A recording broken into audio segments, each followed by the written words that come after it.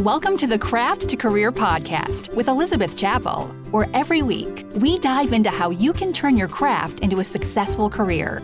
Get ready to have the career you've always dreamed of. Welcome to episode 26 of the Craft to Career podcast. I am your host, Elizabeth Chappell of Quilters Candy. This week we have an unusual guest in the best way. We have Dr. Caroline Brookfield. She is a veterinarian. She also did some stand-up comedy, and now she goes and speaks to business owners and businesses on the power of creativity. When I heard of Caroline, I knew I wanted to have her on the show because A, she's done stand-up comedy. You'll hear more about that in the podcast and why that intrigues me. But also, I have seen and felt the power of creativity in my life as an entrepreneur. To play, to have fun, we don't talk about that very often. And sometimes we get into a rut. And even if we're not in a rut, if we're doing really well, I just know how important it is to take time to play and to have fun and to tap into this side that I think gets overlooked. And so I'm really excited to have our guest here today. Before that, I'm going to share our review. It's called Easy to Implement and Helpful by Modern Textiles. Longtime listener, first-time reviewer. I'm fairly certain Bobby and I are cut from the same cloth. Bedhead hair and all the coffee. I love the info shared on all the episodes. I feel like you can find items that can be easily changed in your business in every single one of these episodes. From Katie of Modern Textiles. I love that she's a longtime listener, first-time reviewer. All was welcome. And she says Bobby, so that's Geeky Bobbin. And she is referring to episode 14, where Geeky Bobbin was the guest. So if you want to check that out, go check out episode number 14. So thank you again, Katie. And now let me introduce you to our guest, Caroline Brookfield. All right, I am super excited. We have Dr. Caroline Brookfield with us today. And she has such an interesting background and approach to business. So, Caroline, can you tell our listeners a little bit about who you are and what you do? Sure. Yeah, most people think my current status is a bit weird. So I am a veterinarian by training. So I've been a vet since 1997, which is, I don't even know, 24 years. But I've always kind of been drawn back to my creativity, which is how we connected, Elizabeth. Mm-hmm. And for me, it's performance and drama and photography. And I just felt through my vet career that there was something kind of missing. And I see this happen with a lot of people, halfway through their career, they feel like they're kind of competent and they are kind of looking around like I should be better. So to make a long story short, I had a job doing public speaking and decided I really loved taking concepts and making them understandable and fun for people. And that took me on a journey about, well, what would I speak to people about and reconnecting with my creativity, which brings me to now where I'm a public speaker and I facilitate workshops and trainings on how people can engage their own unique style of everyday creativity and all the incredible benefits it brings to us both at home and at work. Okay, awesome. And so I also was snooping around your website and saw that you did stand-up comedy. Is this true? Yes. So, I'm not really like touring material, but I do stand-up comedy when I can. Right now during COVID, it's been pretty difficult, but I enjoy doing it. I think I've made $110 in my comedy career so far. Oh, that's awesome. There is this odd, that probably super drew me to you because I will probably never do it, but I have this odd desire to do stand-up comedy. I don't know why, but it seems like how captivating to stand in front of an audience and to get them to laugh, Yeah, I'm curious why you think you'd never, why you want to do it, why it draws you. Do you even know? I have no idea. We watched, there's a TV show with Jerry Seinfeld and he drives, it's coffee in a cab with comedians. Driving in cars with comedians with the guy that helped him write Seinfeld. Yeah. Yes. And he'll meet with all these different stand-up comedians. And the more they just started talking about it, there's something about me when I see something that's difficult and they'll talk about how hard it is to be a stand-up comedian. I'm like, I could do it. And so I literally will think that'd be such a great thing to say, and that'd be so funny. So it's a very odd thing that I am drawn to. It's like a challenge. Yeah, exactly.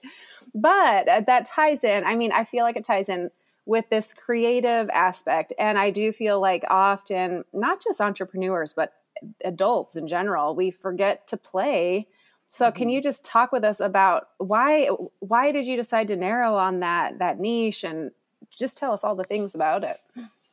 Yeah. So I have also been an entrepreneur. I do many things. I also have ADHD, like diagnosed ADHD, which explains a lot. I got diagnosed in my 40s when my son was diagnosed. So, so to give a bit of background, I've done many, many things. And so two of those things I've had two businesses that I've opened and closed. And when I thought about public speaking, I thought, well, if I want to do this like as a job, I need to get paid for it, because too many times in my business, I see some shiny thing and I think that looks amazing and somebody needs that and I'm going to do it. But I hadn't really had the business background behind me to really know how do I make it work financially and whether it's viable. So, through any entrepreneur that goes through learning about ClickFunnels and, average client transactions and things like that, I became a lot more intentional with my speaking. So originally I thought, well, I should speak to veterinarians because that's what I do. So I should bring a message to them. But then I realized there's not that many vets. There's not that many conferences. They also don't pay. It's usually like, a lot of these academic conferences are honorarium.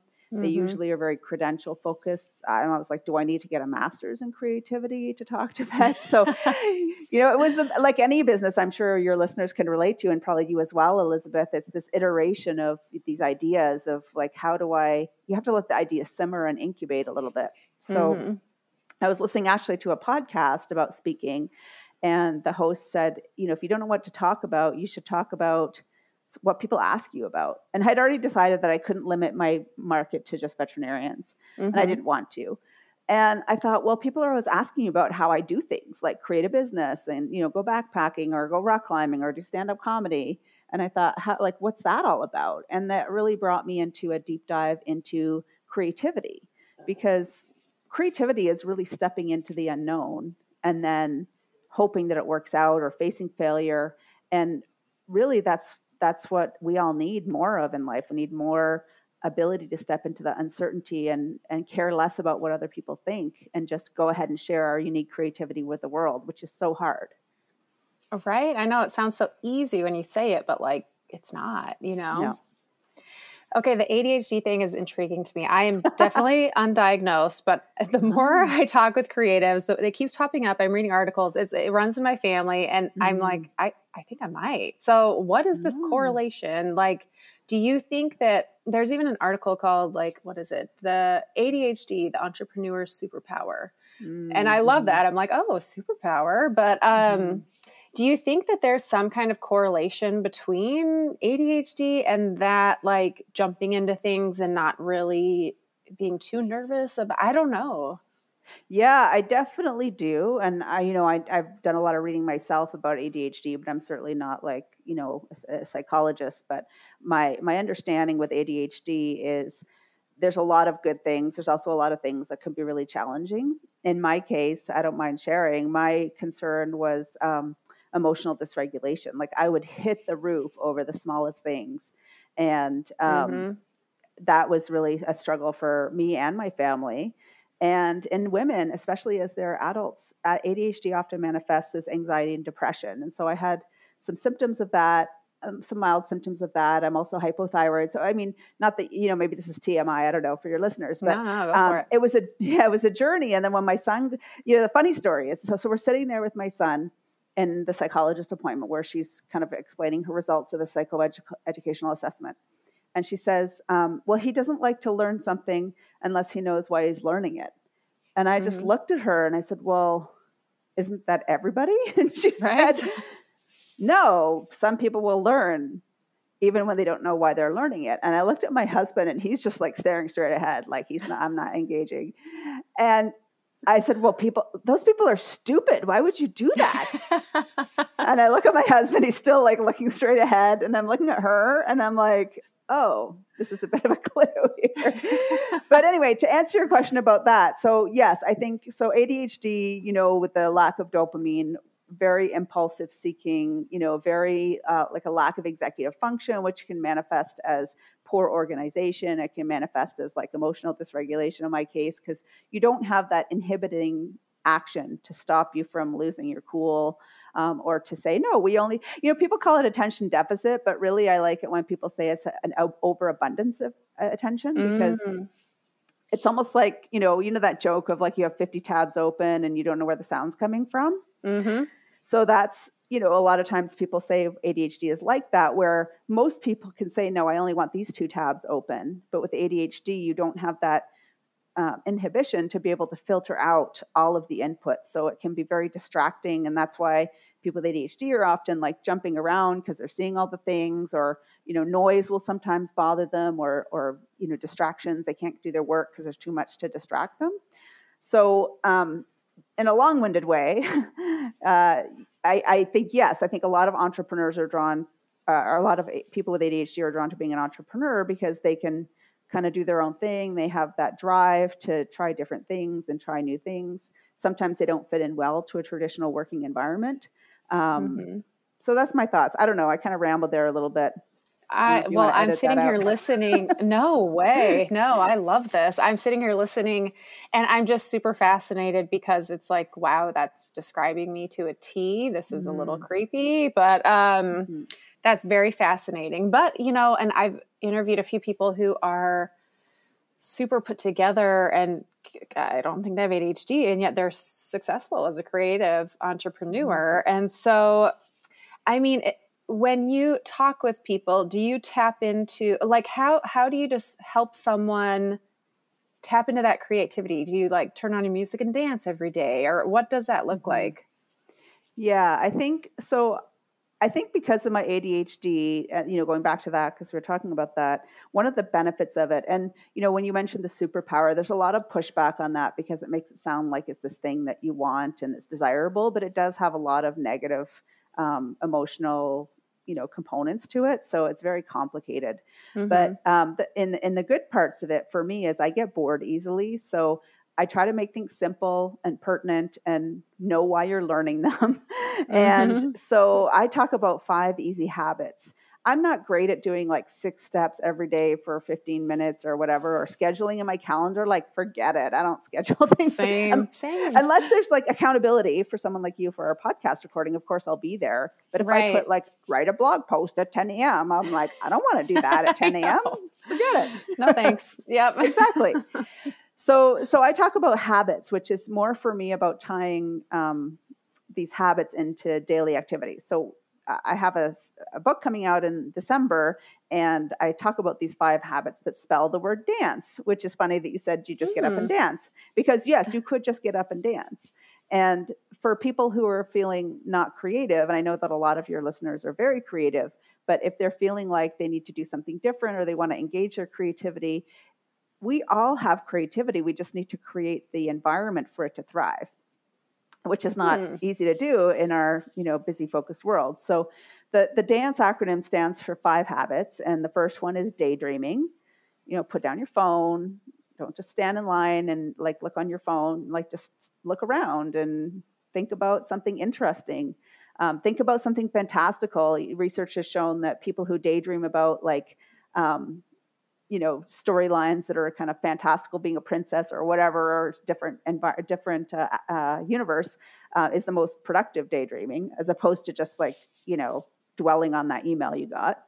Yeah. Let's say there's someone who is so not used to daydreaming. For me, it's almost like a given that I'm going to daydream. I have to not, but for others who struggle with that, is there like if you're struggling to figure out how to do this, first try to blah, blah, blah. I don't know.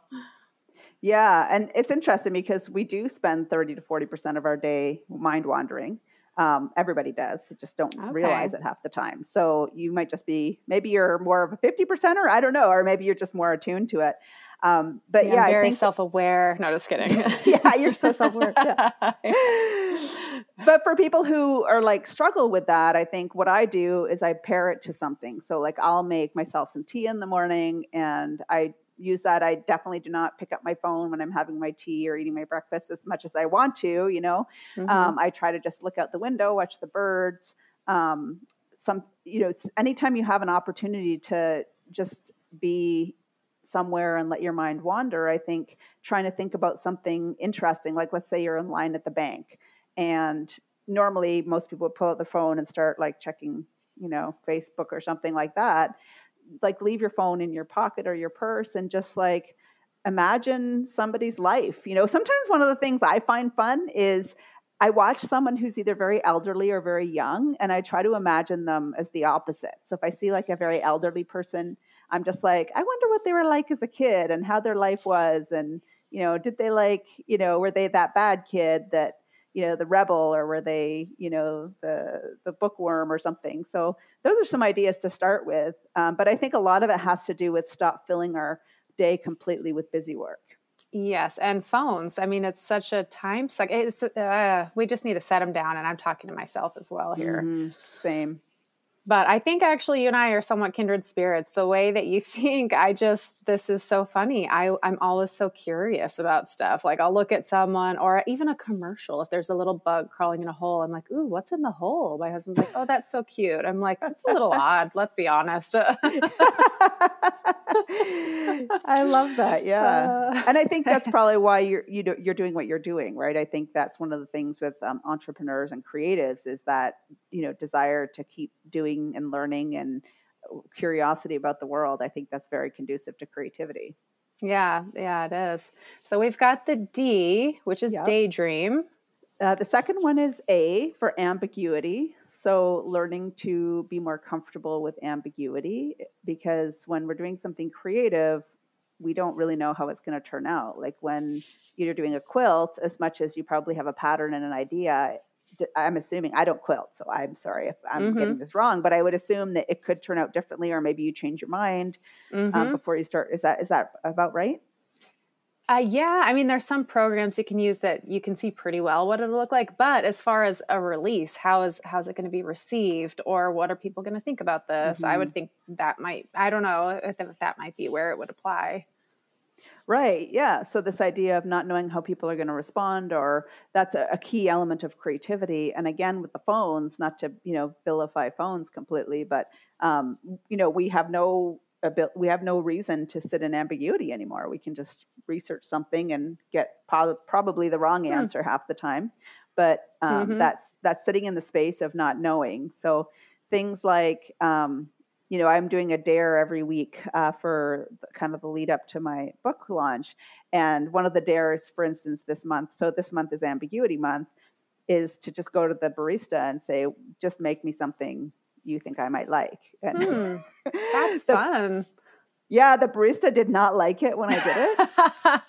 They're like, no, tell me what to do. She's like, what do you mean? And I'm like, just pick me something. She's like, hot or cold? Or I'm like, anything, just whatever. The funny thing, Elizabeth, she picked me a caramel macchiato, which is what I always get. I was like, really? Oh, man. Be creative. Epic fail, yeah. I just have a caramel macchiato face, I guess. That's funny. Or maybe it's what everyone likes. I don't know. Exactly. Safe. It's a safe choice, right? Right, yeah. Okay, ambiguity. And then N. And it's for novelty. So, and all of my kind of what I talk about is rooted in research and data because of my veterinary background and my research background. I like to make sure that I'm, trying to honor that if there is research in a domain that I can share that, because research is so helpful. And there's a lot of research showing the importance of things like diversity, and diversity of different worldviews in a team can help produce better results. I call it like, imagine your brain's like a universe full of stars. And if you do the same thing and always get a caramel macchiato, you're going to have a tiny little universe with tiny little stars that are all shoved close together. So you're not going to get a lot of great linking of ideas because they're all so clustered close together. But the wider the diversity of experiences, relationships, knowledge that you have, your universe expands. And then I think about this little rocket ship like flying around the universe. And you don't know that this is happening. This is like your default mode network when you're daydreaming. It's part of your brain that's like very active and linking concepts. And so the more the wider your universe, the more diversity that the rocket ship can find, which is going to give you more likely a really insightful aha. Even if you don't realize it's happening, when you get an aha moment, you don't know where it came from. That's where it came from. So it's important to have that. Yeah, is this like, so I'm thinking like of a mastermind or the word synergy, 1 + 1 = 3. Is this meaning working with other people, or what would it look like? It looks like anything. So I think that, diversity and inclusion is very helpful for creativity. Working with, I think the struggle is, it should be a difference of worldview. So it doesn't matter if you have racial or demographic diversity if everybody thinks the same way. I mean, it does matter. It matters in many other ways. But for creativity specifically, you need to have people with very different worldviews. So for instance, there was a study that showed that CEOs who had lived abroad had higher creativity than CEOs that had not lived abroad. So people talk about things like traveling, which I know is hard right now. Right. But you can travel on the internet. You can go to ethnic restaurants or make friends from different cultures, help out with an immigrant society. You can read books that you wouldn't normally read, take a course on something. So I took a course on photographing the Milky Way because I like photography and the Milky Way photos are beautiful. And halfway through this course, I'm like, I am not getting up at 2:00 in the morning to drive an hour out to the mountains. Like it's not happening. Right. It's just not. But I really love the course. So, sometimes just learning something or meeting somebody just for the sake of expanding your worldview is very helpful for creativity. Okay. So this is really cool. So just spending time, I guess it just broadens your, like when you go to another country and you think, wow, I thought everything was like this, but it's not. I guess it can, it makes sense. Expands your mind and your creative. Well, abilities. Yeah, and you see people doing different things. Like this might be a weird example, but when I went backpacking and I was in Australia, I got addicted to flavored tuna. Like as a backpacker, it was great. Just bought a box of crackers and these small cans of flavored tuna. This is like in the late 90s. And we didn't have it in Canada. I don't know if you had it in the US then. And we have it everywhere now. But, had I been an entrepreneur and a tuna magnate, I could have been like, oh, we should have flavored tuna, and that. So it's sometimes about learning how other people do things. And creativity is always about like breaking or blending or combining ideas. And so the more ideas you're exposed to, the more likely you're going to be able to incorporate those ideas into something that works for you. And super applicable to my listeners too, especially it's a lot of quilters. And when they're going to design a quilt pattern, you want to look anywhere but at other people's quilts. If you go out into the world, you start seeing all these different things and you get ideas. And so very, very applicable there. That's cool. Did you say you shouldn't look at other people's quilts? You're saying you should look at different kinds of patterns? Or yeah. Like often, when people look at other people's quilts, they'll try to like, well, I don't want to copy them. But if you're looking at them, you're going to be thinking about it. But some of my best quilt ideas come from out in the world, in nature, a floor that I see, or, different things that are not quilts. So I love it. Yeah. So next we've got C, is that right? Yes, you like this one. So we already talked about it a little bit. C is for curiosity. So to be curious is to be humble and realize you don't know the answer to something. It also requires a lot of mindfulness to notice that, bug crawling in the hole or whatever, and to think, what don't I know about this versus thinking you know all the answers. So being curious and asking lots of questions will help to catalyze your own creativity. And do you find that some people struggle with that more than others? Oh yeah. I mean, I see it in my vet work all the time, both on the vet side and the client side, or the owner side.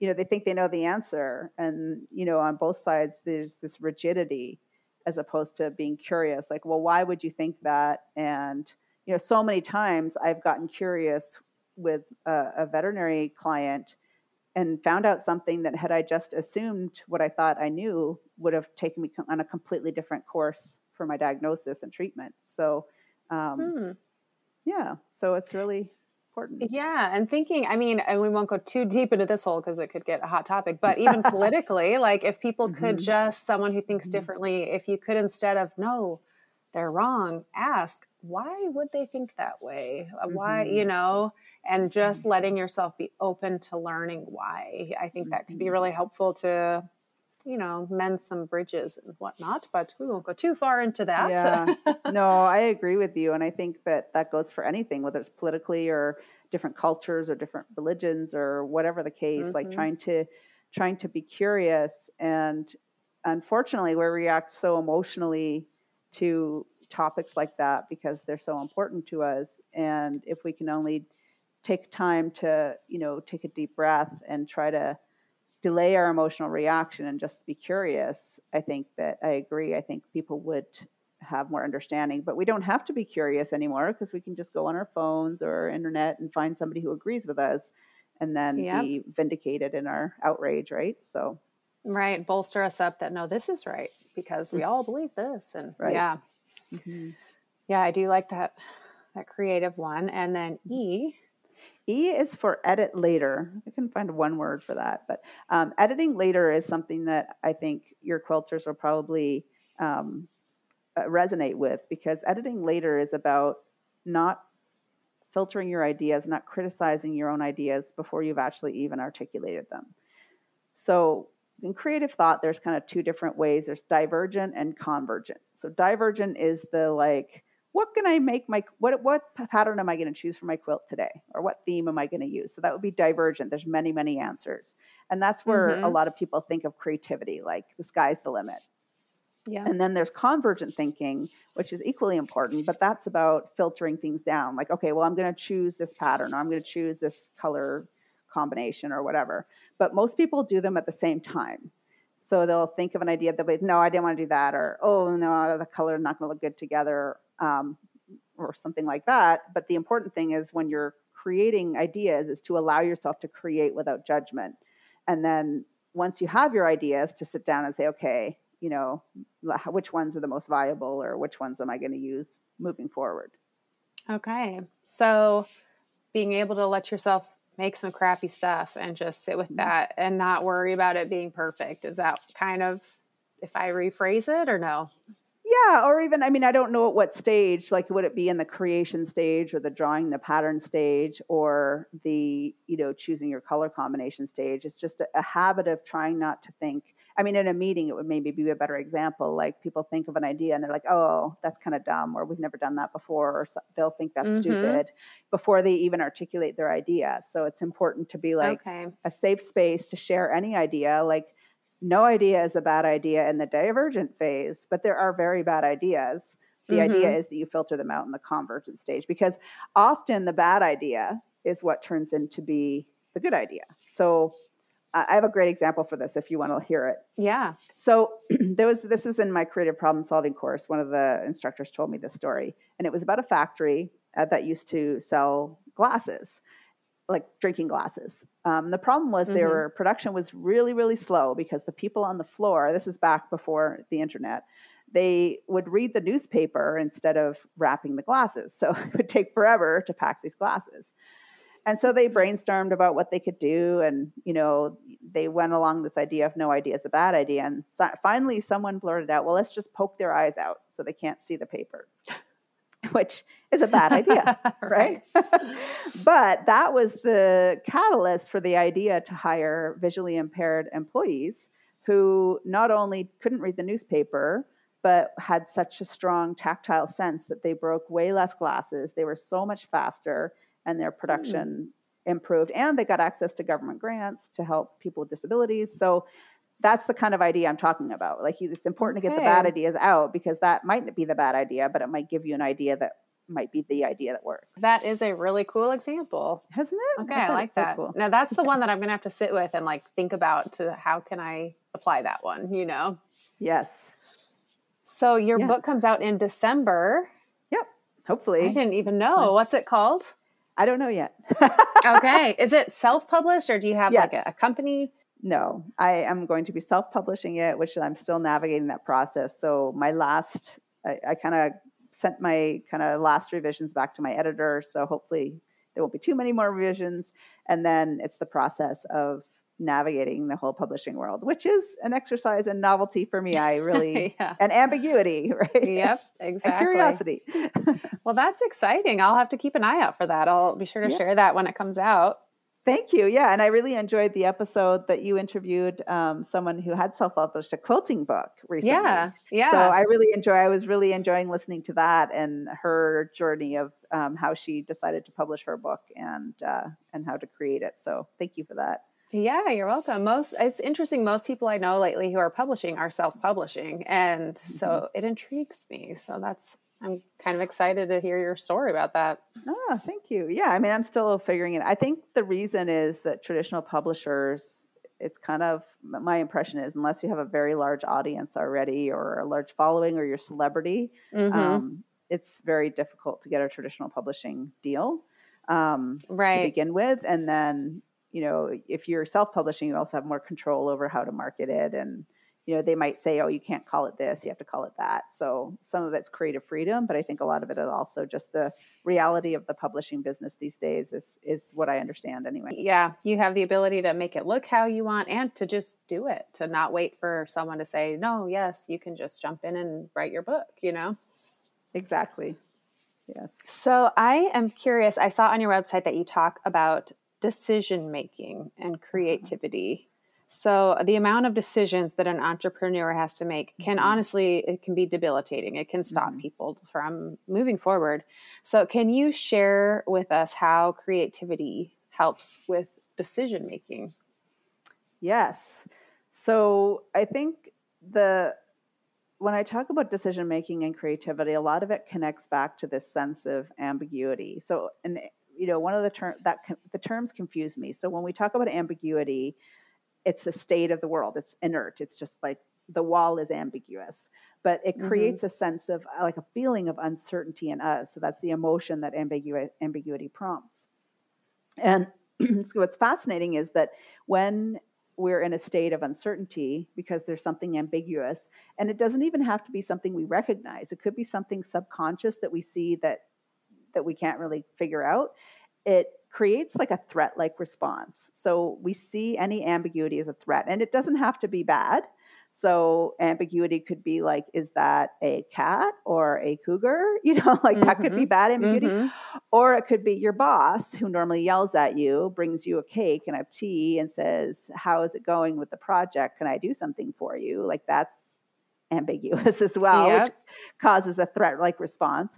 And then when we feel that threat response and that uncertainty, we are pushed into making a decision very rapidly. First, we start collecting information from the environment. So we scan with our hearing and our sight, and then we're pushed into making a decision, which is usually a decision that we've always made, a status quo decision. So if we want to do something new and different and we're feeling uncertain, it's very difficult to kind of hack that instinct for survival, because really, if it's worked for thousands of years, like why would you change it if it's threatening your survival? But most cases, we're not worried about that these days. We're trying to make decisions for our business, for our creativity. So when we exercise creativity in any domain, whether it's making a meal or choosing an outfit or quilting or doodling on a piece of paper, we're engaging that ability to step into uncertainty and make a decision anyway. So I believe that it's like a boot camp. So if we use our own creativity, we get this kind of muscle memory of stepping into uncertainty and feeling confident despite not knowing the answer. So that when something pops up in our business or our life, then we are like, oh, okay, yeah, I see this one coming. I've done this before when I was doodling and I didn't know what to write or something. So this is really fascinating. So is it kind of like trying something new feels uncomfortable, and that in our brains is triggering, this is dangerous, don't do that. And so creativity kind of, like you said, a boot camp helps you just get more familiar with this unknown, this new territory. Is that right? Yeah. And I haven't seen a lot of research that proves like a causation where like creativity causes you to be more comfortable in an uncertainty, but there are definitely high correlations. So some work out of Australia has shown that if you are creative, you are also more likely to be tolerant of ambiguity and comfortable in uncertainty. And you're also more likely to be more resilient. Because really, what is resilience except for stepping into the unknown, failing, and doing it again, which is really the definition of creativity, right? So, oh, this is so fascinating. I Isn't am it? loving this. Yes. Like, it is so cool. You need to write books and books. Like, I want all the research. Well, I have to tell you, so because of my ADHD, like my worst nightmare is filing or putting things away. Like I just cannot deal. And so when I wrote my book, I had all my references, like just like, Smith 2020 or whatever. And I was like, oh God, the references, which I always hated doing when I was in school and in research. And my editor, I said, how do you want the references? Do I need to put them in like APA format for you or whatever? And she's like, oh, that's okay. Just give me the reference and I'll do it. I was like, what? I love you. You're an angel. Yeah. So I put all of the articles in a folder and she's going to do it. And I was like, this is like Christmas come early for me. Yes. Well, I will say in my business, there are certain things that I've hired a few people to help with, which is really organizational stuff because it's not my strong suit. But now there's other aspects of my life, like volunteering at my kids' school. I'm like, I don't want to do that. Who can I hire? I'm like, well, it doesn't work that way all the time, unfortunately. I wish. But you might have some fear of judgment of others from that one. Yeah, this is true. So if you could share one tip with a brand new entrepreneur, what would that be? With respect to how to be more creative in their business, you mean? Or yeah, I guess just working with different entrepreneurs, with different business people. If you knew someone was starting or wanting to start an entrepreneur, a creative business, what's like a nugget of truth or something that you've seen over and over again that like, just think about this?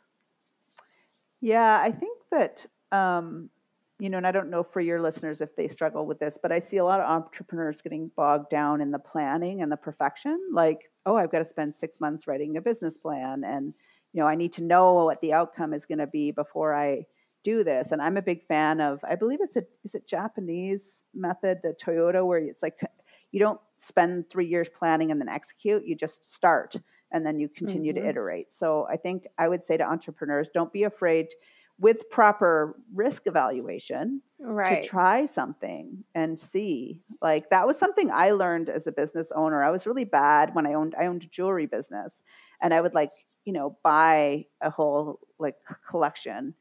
And I'm like, I should just put the photos up and see if anybody wants to buy it first, before I go out and buy. So I think balancing this sense of minimizing your financial risk as much as possible, but also not being afraid to try what you think is right, without worrying about, you're not going to lose the business if you invest a small amount of money in something and try something versus mortgaging your house on something that you don't know what the outcome is going to be. So I think it's that balance of taking risks, but smart risks, but not being afraid to just take action and moving forward. 'Cause that whole idea of the best time to start was 20. What is it? That thing, the best time to plant a tree 10 years ago. Yeah.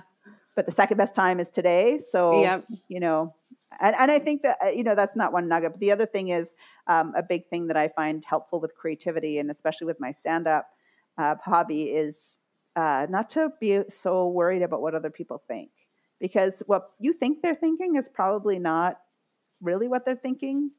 And also, they don't really think about you that much anyway. So I would say just do what feels right to you, but manage the risk and just take action. Yeah, that's powerful. I wish there was I don't really wish. Okay, I was going to say, I wish there was a magic wand that could take away the care of caring about other people. But I've learned over and over again, you've got to go through that. You've got to learn it for yourself, and experience that. But that is a very real thing. Honestly, sometimes I think the biggest risks people take in their business are the fear of people aren't going to like it. And it's oh, just put it out there, let's just do this. And so, yeah, I like that. Yeah, so, I think I experienced that when I had my jewelry business and I was working as a vet. I wouldn't tell people about my jewelry business at work because I thought they would think it was weird. I thought they would think why do you have a jewelry business when you're a vet? But when I let go of that fear and I started sharing it, the great thing about creativity is that it's contagious.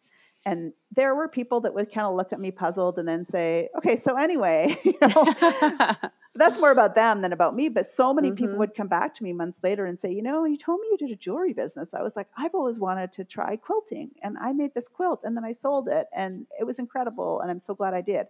So I think, the contagiousness of creativity is something that is underestimated, and we need it. We need to be creative. It's our human elemental gift.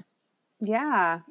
Well, and I hadn't really thought about the contagiousness of it, but you're right. Even seeing your bio or whatever, where you did stand-up comedy, I'm like, that's right. That would be kind of, it's contagious. Like you got to do it, Elizabeth. I'm going to just try it sometime. Here we go. Who cares if I fall on my face and it goes terribly? Who cares? I'll go somewhere where no one knows me. Well, exactly. Yeah. I mean, that helps me. I'm like, what do I care about all these drunk people, what they think about me, Like, I mean, of course I do care. I mean, I care where I'm deeply ingrained evolutionarily to care, because if we, at one point, if we didn't fit in, we'd be dead, right? We'd be kicked out of the tribe. But it's an outdated survival mechanism. And now I feel like it's the opposite. It's the people who stand out and who take a chance to share their truth that are the ones that people sit up and take notice of. And, because I've got a research background, I see life, I hate statistics, but I see life as the bell curve in every way. So some things are going to fail, some things are going to knock it out of the park, but most things will be in between. And I feel like that's for other people. Like, there's always going to be the haters. If you do anything, look at people like Justin Bieber or Madonna or very celebrity. There's always the haters. And then there's the people who just love you. And then most people are in between.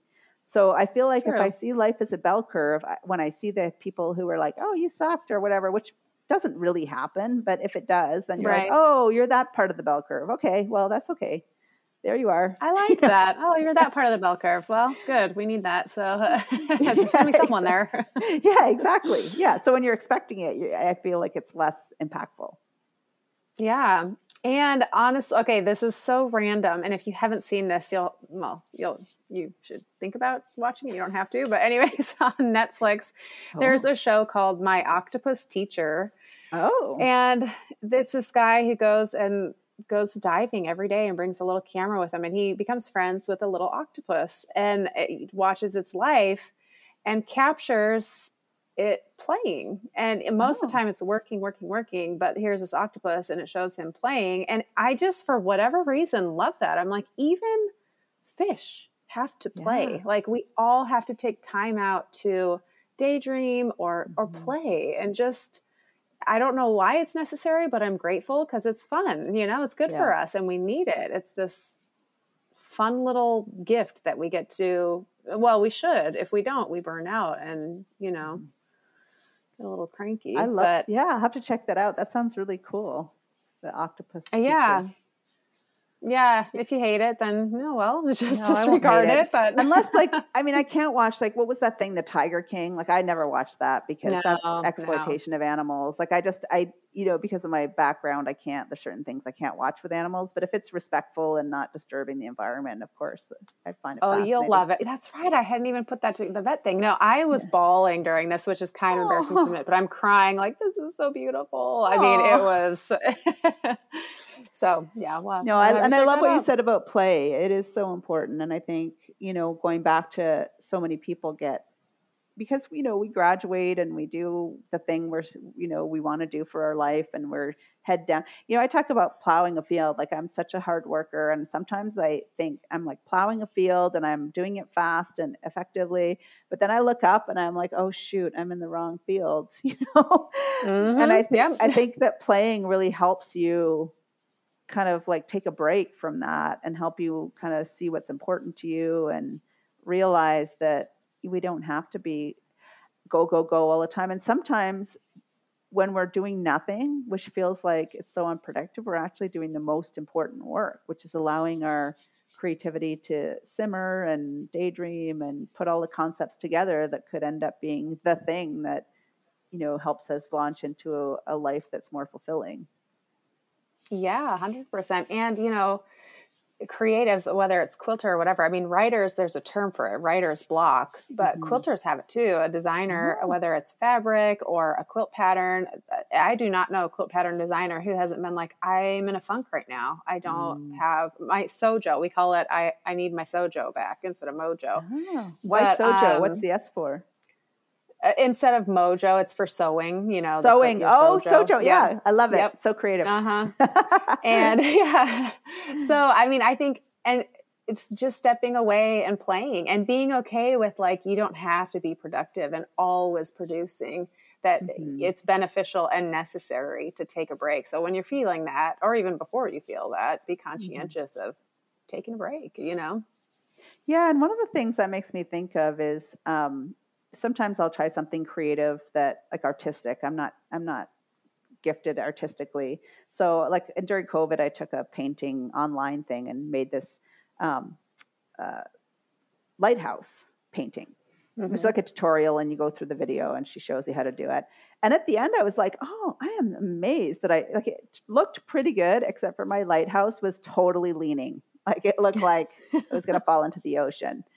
And there's something so liberating about doing something badly when you're used to doing something well all the time, that I think even that can catalyze. And that kind of goes back to that editing later idea, is just in the fear of judgment. Like sometimes doing something bad on purpose, I think gets your juices flowing, or something that is not going to look good because you realize it doesn't matter anyway. And then maybe that will be the bad idea that gives you a good idea to get you out of your sojo. Yeah. Possibly. And trying something new, stretching your creative muscles a little bit, It never hurts. It's always beneficial in some way or another. It circles back and helps you out. Yeah. And one of the exercises that I do and like creative problem solving is, which is common among creative problem solving facilitators, is to ask for ideas that will get you fired. Right. So it's like the poking your eyes out example with the glass manufacturer. So for quilters, I wonder if when you're in a block, if just trying to make the most hideous, ugly pattern you can even think of, like it might even get you out of your funk, because it's funny, right? Like if you challenge yourself to make the ugliest quilt. Yes. Don't you think it would be funny at the end of totally doing this. Do it. Oh, I'd love to see it. And what would get you fired? I love that. Like what would be the absolute worst thing I could do for my customers? Like just to go down that hole of like, well, this and this and this, Yeah. Yeah. And they probably would be bad ideas, but in those bad ideas, you might be like, well, actually that gives me another idea. So I'm really liking that. That's a fun one. Well, this has been so fun. Thank you so much for being here on the Craft to Career podcast. If our listeners want to find you, where can they find you? Probably the easiest place is on my website at carolinebrookfield.com. I'm also pretty active on LinkedIn and Instagram. And I've loved this conversation, Elizabeth. I just love talking to you about your creativity and ADHD, and just like taking the conversation where it goes. Let it be creative. Right. Yes. Letting it be ambiguous. Am I using that term right? Yeah, no, that's right. You are using it right. Yes, of course. Okay, perfect. Well, thank you so much for being here. And we'll be sure to look out for your book that's coming out later this year or early next year. Great. I hope you enjoyed hearing from Dr. Caroline Brookfield as much as I did. She was just a pleasure to chat with. It was so insightful. I mean, I feel like I geeked out a little bit over some of the stuff she was talking about. It was just awesome. If you enjoyed this episode, be sure to leave a review, tap the 5-star review. Let me know what you're enjoying and what you want to hear more of. And next week on the podcast, it will be just me, and I am going to be talking about launching a pattern, best practices for launching a pattern, doing 1 versus 2 pattern launch, all the things. If there is a topic of business, whether it's quilt related or just overall, feel free to leave that in the reviews, because I will take a look, and I definitely want to cover things that my listeners are interested in. In fact, a lot of the topics that are just me speaking come from people reaching out and saying, hey, I'd love to hear about this. So that's where next week's topic is coming from. So thank you so much for being here. Thank you for being a part of the Craft to Career community, and I will see you next week.